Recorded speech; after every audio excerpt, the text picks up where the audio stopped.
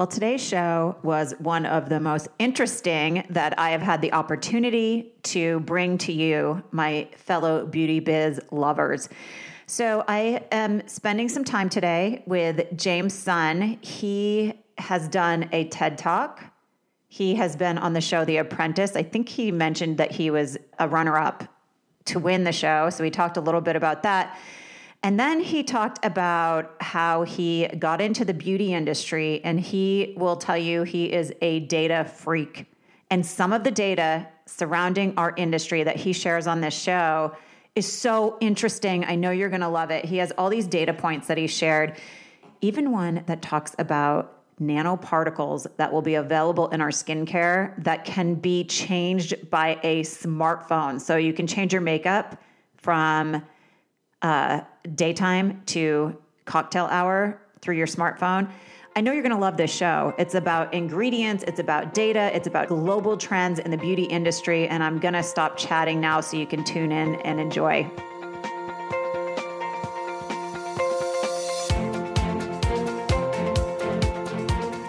Hello and welcome to the Beauty Biz Show. I'm your host, Lori Crete.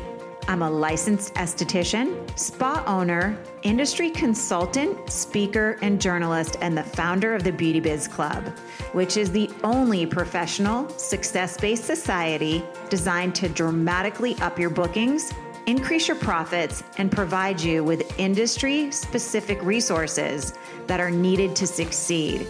If you'd like to know more about how you can become a member of the Beauty Biz Club, please visit beautybizclub.com. Now I invite you to join me as I feature inspirational messages from industry gurus and practical tips to tap into your best success. Stay tuned for some serious beauty biz entertainment.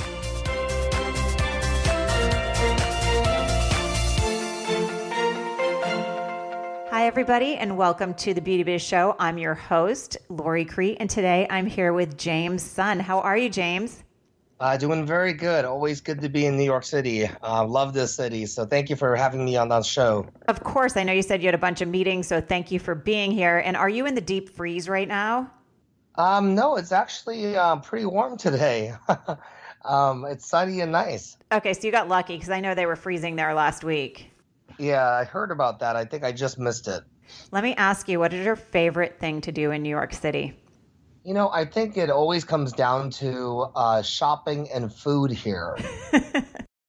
It's always so vibrant just walking around, and I find that the food that they have is so diverse and it's so good. I mean, I think the New York City citizens require the best of the best to be in business, so you just got to be that good. I agree with you. I used to be a flight attendant, and I would fly to New York just for Italian food.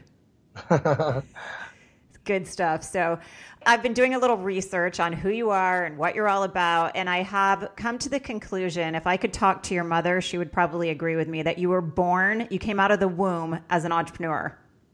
Yeah, I started pretty young. I've always been curious about products and what made people buy things. I started my first company when I was 13. So yeah, I've been in that space for a while, I guess. What company did you start at 13 years old? It was actually a pretty analog company. It was window cleaning, outsourcing sales service. So I saw a bunch of people trying to sell window cleaning services to single moms or single, when women were at home by themselves. And then I saw these guys try to sell to them, and I thought, wow, that's not a very good experience. So I thought, well, if you hire a bunch of junior high and high school kids selling window cleaning services, they would be more receptive. And so we ended up doing that, and we had about 300 neighborhood kids selling window cleaning services. Oh, my goodness. Now, did you make that business sellable? I don't think it was quite exitable. It was really driven by my personality and my friendships, and I don't think you could pull it off now because of child labor laws, but back then it was okay. So your TED Talk that I watched on YouTube was very moving to me. You grew up in Houston? Yeah, I did. Sometimes I feel like, and you can tell me if you agree with me or not, the kids that are kind of picked on, and I don't know if you want to call it ridiculed, but that to me kind of feels like what it is. They end up being the best business owners. Yeah, I think what it is sometimes, when I grew up in Texas, there weren't very many Asian Americans or Asians. And in fact, I saw one my whole 7 years in Texas. Now Texas is very diverse. Houston is diverse, but I lived in a kind of a more of a rural area off Houston. And we got ridiculed quite a bit. And I think it left a chip on my shoulder to say, I can't change the color of my race, but I could surely change my social economic status even as a kid. And so I think that spurred me into starting businesses early. Were you raised by a single mom?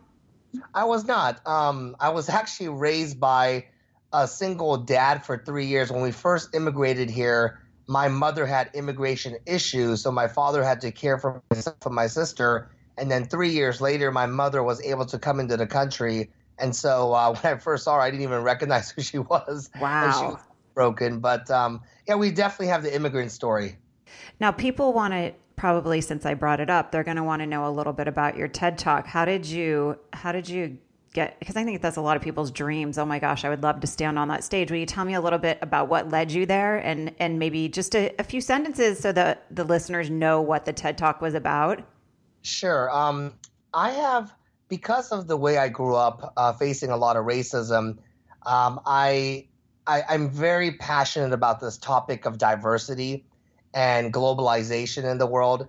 Globalization could be definitely an argumentative topic, but in terms of diversity, I don't think anyone in the world would say diversity is a bad thing. And especially in a melting pot country like ours in the U.S., I really believe in it. So I've done over 300 speeches on diversity itself because I'm super passionate about it. I was actually in 2007, that was almost 10 years ago, or almost more than 10 years ago, I tried out for a show called The Apprentice with Donald Trump, now who's the president. And I remember going through the casting call, and I'm not sure if your listeners or if you know how it works, but about 800,000 people applied during my season. And The Apprentice was a business show where it's a reality show where you take 18 candidates, and every week Donald Trump fires somebody, and then there's one person remaining at the end. And so I tried out because I never saw enough Asian people on TV, and I thought this could be a good way to show that Asians are not the stereotype where we're just quiet, we just sit in the background, and we could really show a little bit of our culture on mass media. So I tried out, and I remember the last day of the tryouts, a producer from NBC and Brand Studios asked me, so why should you be on the show and of all the great candidates? And at the time I said simply, I have a question for you. I've noticed that you've done 6 seasons or 5 seasons of The Apprentice and you've never had an Asian male on the show. Why is that? And the room got super quiet. And it was probably not the best question to ask if you're trying to get on the show. But see, this is a chip that I have a bit growing up, facing a lot of racism, where I wanted to approach this topic head on. And the producer actually tipped his hat and said, you want to know the truth or do you want to hear just the right answer? I said, I want to know the truth. And he said, well, to be very frank, Asian men don't make for good television in the U.S. Nobody wants to watch you. And so I was like, wow, this is 2007, not, 1977. And that's when I realized it still pervades in our society and that it's a topic that I want to be able to make a dent in the world, a small dent in the world. And so I'm very passionate about the topic of diversity. Well, you speaking your truth from a place of passion sealed the deal for you to get on that show, it sounds like. Somehow I got on the show and I got all the way to the end until Donald Trump at the end on a live show decided to hire someone else than me. So it was an interesting experience. Oh my goodness. Is it brutal behind the scenes, like what you guys have to go through? Or did you have more fun or more stress? What did it bring into your life? I would tell you this. I was never able to talk about these things because you're under a legal contract for 5 years under an NDA. But after the show, I actually had post-traumatic syndrome because on the show, each week they give you a task, a business task, and the week is a week on the show for the audience when they're watching it. But in reality, it's 2.5 days of filming. And so in 2.5 days, you're asked to accomplish a project that's impossible to do in 2.5 days. And so they purposely give you tasks that are impossible where you have to stay up pretty much all night. Now you can imagine week one, okay, you can handle a couple nights of not sleeping. But by the time that I was in week 9 of filming, because it's 13 weeks on the episode wise, so I was there filming 9 weeks. You could imagine how tired you would get. And I remember coming home and I would actually go to the closet. I would wake up and curled up in a closet sleeping because I was trying to hide sleeping, because if you were sleeping on the show, the cameras would roll and make it look like you were sleeping on the job. a big loof on the show. Yeah. You know, I remember, I think it was Bethany Frankel that talked about her experience. It wasn't Trump that was doing it then, but she said something very similar. Like, it is a stressful time. Everybody's dying for that spot on TV, but you really don't know what you're signing up for. Yeah, it was probably the most difficult thing I've ever been in my life. Wow. Well, I want to know, and the reason that you are here with me today is because you're really doing something pretty cool in the beauty industry, but I want to know where the path took you that actually led you. I think it was, you were in San Fran. Were you in an IT type environment there? Yeah, so my background is basically in computer science and technology. And I started my career at Intel as an engineer. And then I went to Deloitte as a management consultant. And that's where I fell in love with consumer services and also consumer data. I'm an extreme data freak. I love data, especially consumer behavior data. And what I realized about being in that industry is it taught me the discipline of understanding correlation and also cause and effect, and using algorithms to figure out cause and effect. And so if you think about the beauty industry, I look at it as something that I'm personally passionate about. When I was 11 years old, I started using orange peels on my face because I thought the acid from orange peels and the vitamin C, the inside of the orange peels, would offset the oil on the base as a base on my face. So I started very early playing with these formulas, and for whatever reason, I was really into skincare. I think there was some influence from my mother on that because she has impeccable skin. But being in the IT business and now being in the world of beauty, I'm leveraging data as a way of coming up with unique formulas. I love that. That's how I fell in love with beauty, is the passion of what I loved as a kid, plus my experience as a computer science trained individual to apply those to making formulas. Well, let's tell the listeners what maybe the name of the business that you're now involved in and a little bit about it. Sure. I have a company called Beautytap, and it's basically based on tapping into your inner beauty. We come from the philosophy that when you take care of your skin, when you take care of your outer beauty, that means you really care and respect your inner beauty and allowing that to come out. So it's kind of tap into your inner beauty is kind of the theme for Beautytap. And we started out as a content site. And so we focused around Asian beauty, specifically Korean beauty. I'm sure a lot of people have heard the 10-step skincare routine from Korea. And a lot of people ask me, so James, why is Korea such a hotbed for beauty? And it's because there's more beauty clinics and spas and beauty stores per capita than anywhere in the world. So you have to be that good to just compete at the level of what the consumer expectations are. And then the technology and the ingredients are so good from Korea. In fact, L'Oreal makes a lot of their products now in Korea. A lot of the makeup companies, even in the US, are now manufacturing in Korea. And so we started out as a content site so people could be educated and learn about Asian beauty rituals and why they were mature, how it was different than Western rituals for beauty. And then we added some e-commerce to it, really to get some data points. We wanted our users to talk about different products and understand what they liked about certain ingredients, which ones they didn't, and really try to understand the gaps in the market. So we added about 6,000 SKUs onto the site. Can you share something with the listeners, like maybe a data point that surprised you surrounding some trend in the beauty industry? Sure. Like one of the things that we saw was there was a pendulum swing from going to as many levels of skincare in your regimen. So, the typical person in the US started with really a cleanser and a moisturizer. And then some were educated and sophisticated enough to add like a serum in there. And then what happened was we continued to add new SKUs to the regimen. And especially the influence from Korea came the 10-step routine. And there's some people that even use a 20-step routine every day. And so there was a pendulum shift to massive numbers of steps in your routine. And then over the last year, we saw it coming back where now people want to simplify.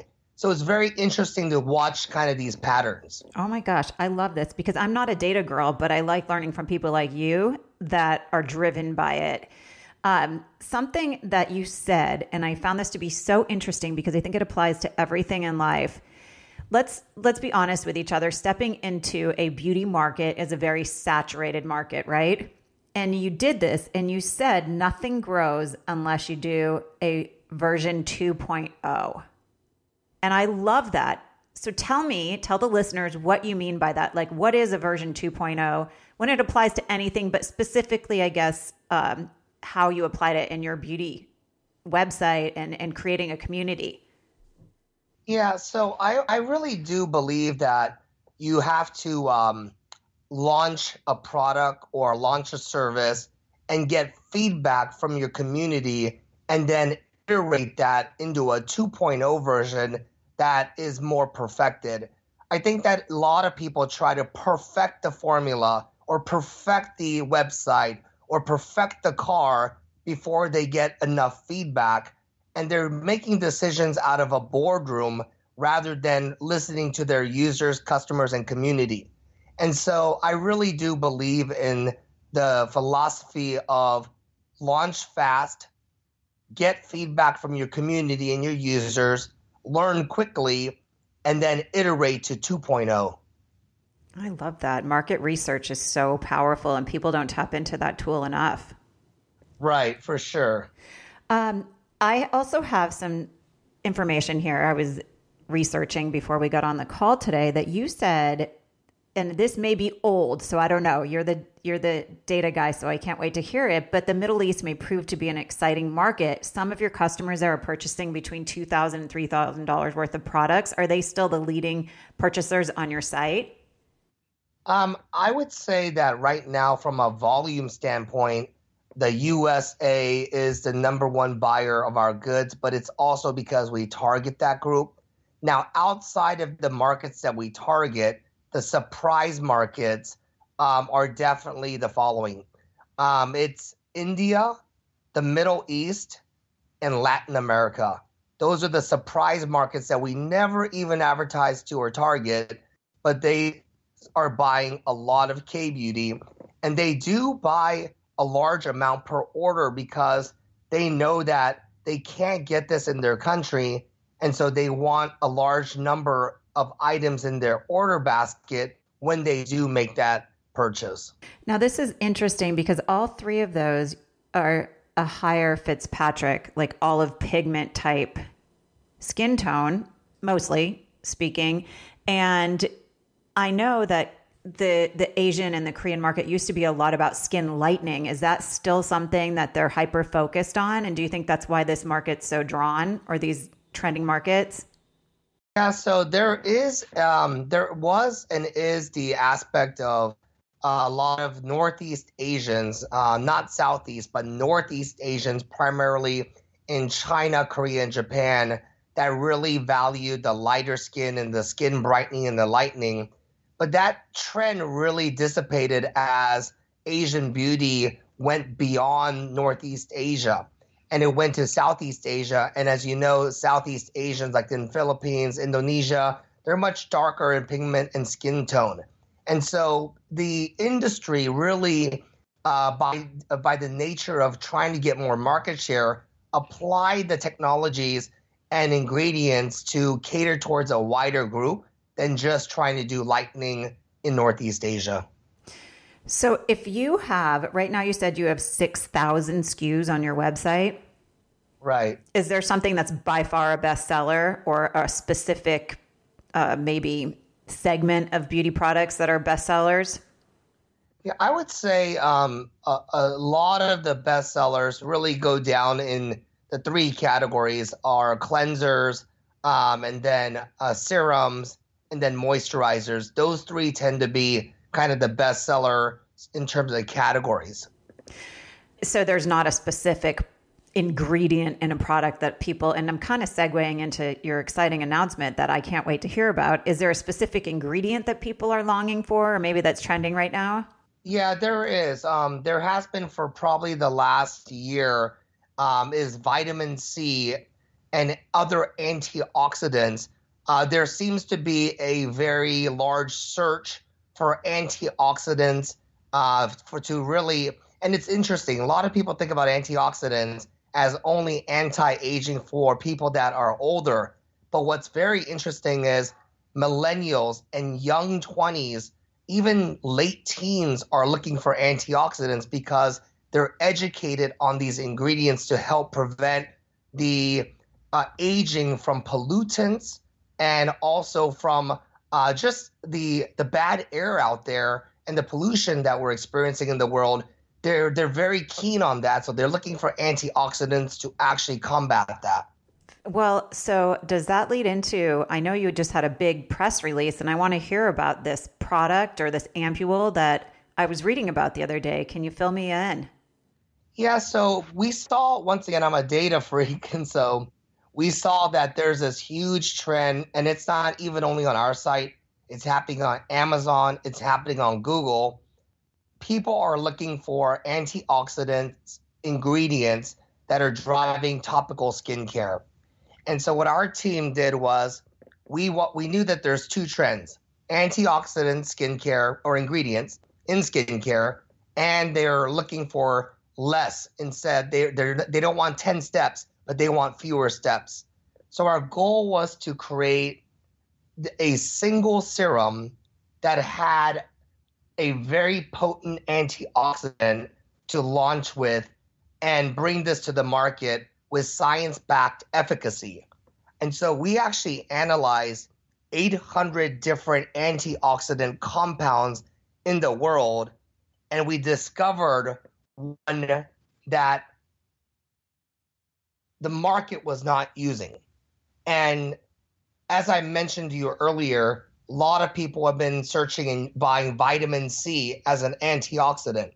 But I found an antioxidant that was 6,000 times more potent as an antioxidant than vitamin C.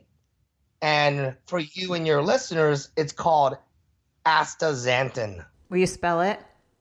Astaxanthin.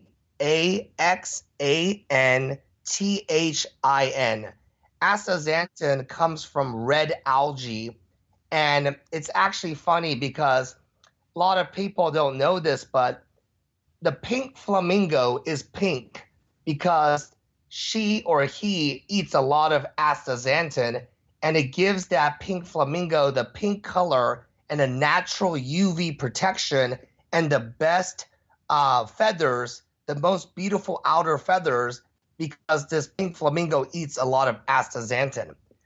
And so it's a very interesting ingredient that is very well understood in the science community. But the problem is this: astaxanthin is a compound that is very sensitive to both light and heat, and it oxidizes very easily.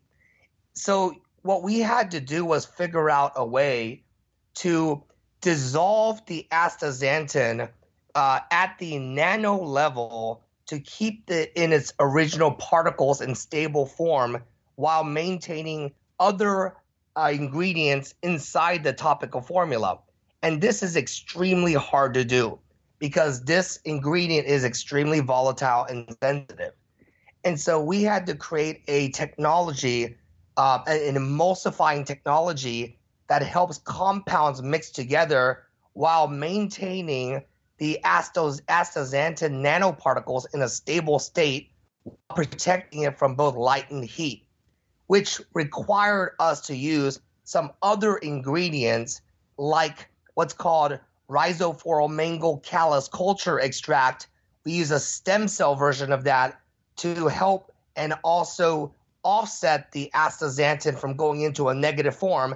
And we also use ingredients like ferulic acid that also keeps it stable, helps the astaxanthin to stay in its natural form.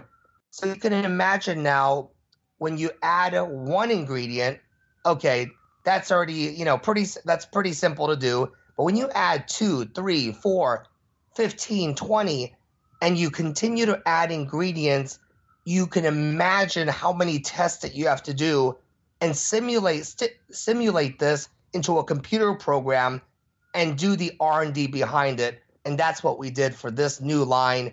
This new line is called the Afterglow Ampule, and the name of the brand is AZN Labs.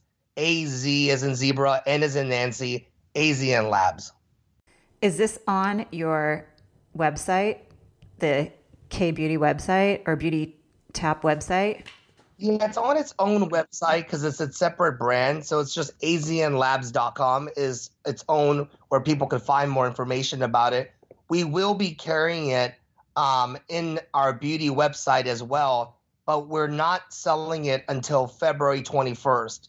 So right now you can make pre-orders, but what's kind of exciting is, and I'll kind of tell you and your listeners this, but we're making a big announcement on February 21st. Our AZN Labs Afterglow Ampule is launching at the Oscars as a unique new formula for the celebrities. Awesome. So you got them in the gift bags that they get to take home? That's right. So they've offered this, and in the history of the Oscars, they've never offered a pre-launch brand, but this got in the hold of the gifting editors through some of the editors that have been trying this. So we actually sent this out to editors and skincare experts for about a month and a half. And somehow the word got out to that group and they contacted us. I love that because usually you have to hunt them down to get your product featured in those gift bags. I lived in LA for a long time. I know how difficult it is to get in that type of environment. I do want to ask you what can they expect to see? What kind of results is this antioxidant providing for the skin? Yeah, so what happens is even after the first use, your skin looks and feels softer, more supple, more nourished, and you'll have like a dewy luster to your face. And then after about a week, that signature rosy glow that people want in their cheeks, it comes up and it starts lighting up your complexion from within. And then over time, collagen production increases with the antioxidants, which smooths away the appearance of fine lines and wrinkles. And then your dark spots will start fading and sensitivity decreases. So your tone will actually even out. And basically the antioxidants are defending you from UV and radical damage from all the pollutants out there. I'm in Palm Springs now. It sounds like every single face I touch needs this. Is it an actual product line where you have a little bit of the red algae ingredient in a cleanser and a moisturizer, or is it just specifically the ampule at this point?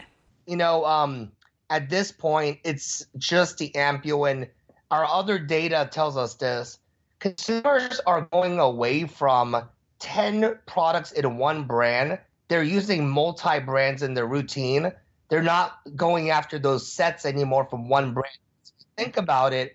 Consumers are smart. How could you be good at pizza, burgers, and Korean food? Right. You can't. And so consumers are really gravitating towards brands that focus on a specific area. And so we're really focused on providing this serum as their serum, their daily serum, and pretty much very focused on that messaging. Is it something you are going to wholesale at this point? My listeners are going to want to know this as well, or is it just a retail product purchase right now?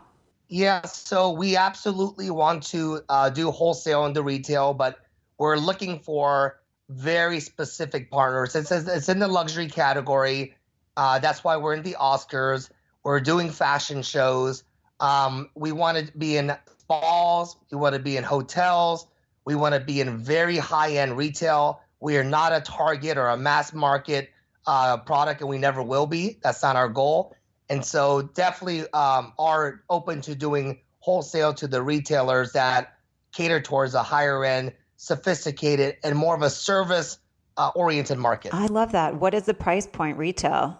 It retails at $120. Okay. You know what? That's doable for most clients, at least in my market in LA. And I know I have hundreds and hundreds of practitioners, and I have a Beauty Biz Club. It's an online business academy for estheticians, and that's a fair price point. It's sellable for sure.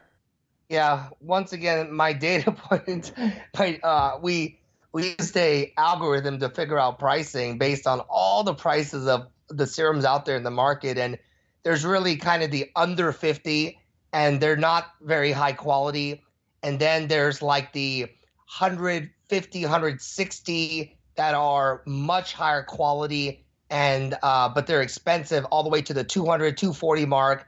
But what we found is that you want to be above the 100 to showcase that you're in that category. But since we want it to be luxury affordable, we price it below the 160, 180 mark. Awesome. I love all your data that you're sharing with me. Is there anything else that you think that my listeners as practitioners in the beauty industry need to know based on data or any of your other research or product offerings? Because this stuff, they're going to eat it up. They're going to love it. Yeah, I think one other data point that I'll give especially your listeners, because I travel around the world. I'm on a plane every week, and I see beauty trends from Hong Kong to New York to London to Paris. And one of the things that I'm seeing in spas and retail, high-end retail shops that are service-oriented, I'm seeing this aspect of carrying multi-brands that are very specific, not generic. So very specific brands that do a very specific thing, and carrying multi-brands rather than just a big set. It used to be you go to the spa and they'll carry like 2 or 3 brands and carry 10 or 20 SKUs from each one and try to say this is kind of the brand that you want and it's a set. But I'm seeing now that change quite a bit to multi-brand, single SKU, very focused stories for their merchandising. Oh, that's interesting. I never would have guessed that. Some of my clients they want everything to look the same in their medicine cabinet. So it's interesting that this is a trend that's happening. Yeah, and it's really, I'll tell you why. It's happening because of Instagram. When you watch Instagram, all the YouTubers and influencers and people that post, look at the photos. You'll never see 5 or 10 SKUs from one brand unless it's a gift set. Whenever they take a picture of their beauty haul or their cabinet or all the items, they're all different brands. Yeah, you're right. Wow, you've brought a bunch of new awarenesses into my mind today, and I so appreciate it. As we wind down the show, because I know you're in New York City and you're probably going to want to go get a fabulous lunch. Is there any success tips that you'd give a beauty entrepreneur right now? I think every beauty entrepreneur is in the right space right now. The amount of technology that is impacting the beauty industry, both from a formula standpoint and also a consumption and standpoint because of online and mobile, it's a really great time to be in beauty. And the success tip that I would say is don't be surprised how much technology will change beauty, and be open to technology changing beauty. One day we're going to see people put on functional skincare that actually has different colors of makeup or tone that happens just by changing something on their smartphone. Oh, wow. We're talking about nanoparticles that are very smart and that people are going to be adjusting the color before they go to the nightclub, from the dinner to the nightclub, without ever having to change their application of makeup. It's going to be a very exciting industry. And I think people in beauty need to just be very receptive to technology. Oh my goodness. Have you actually seen this nanoparticle shifting smartphone thing, or is it just something that's right now in the design phase?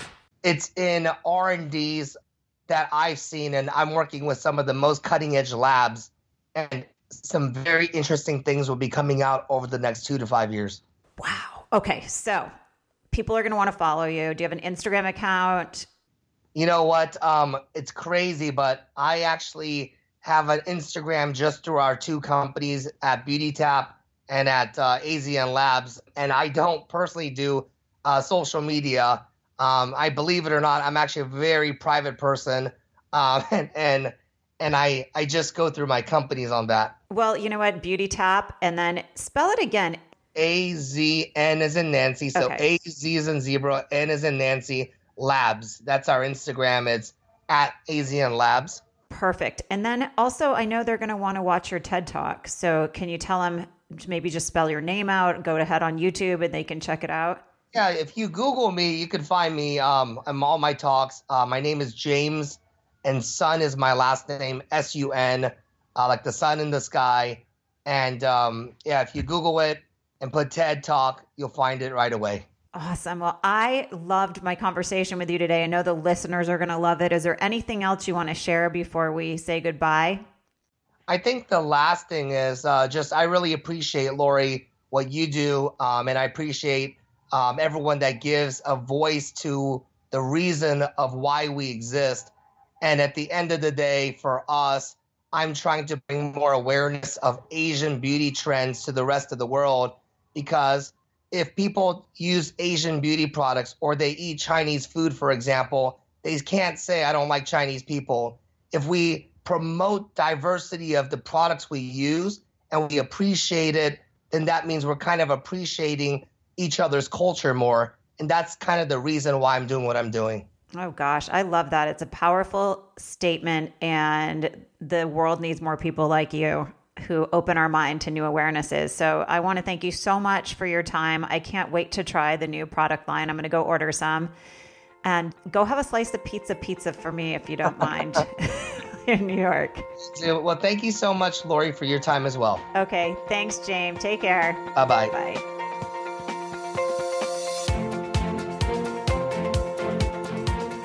Thanks for tuning into the Beauty Biz Show. I hope this episode leaves you feeling inspired to build the beauty biz of your dreams.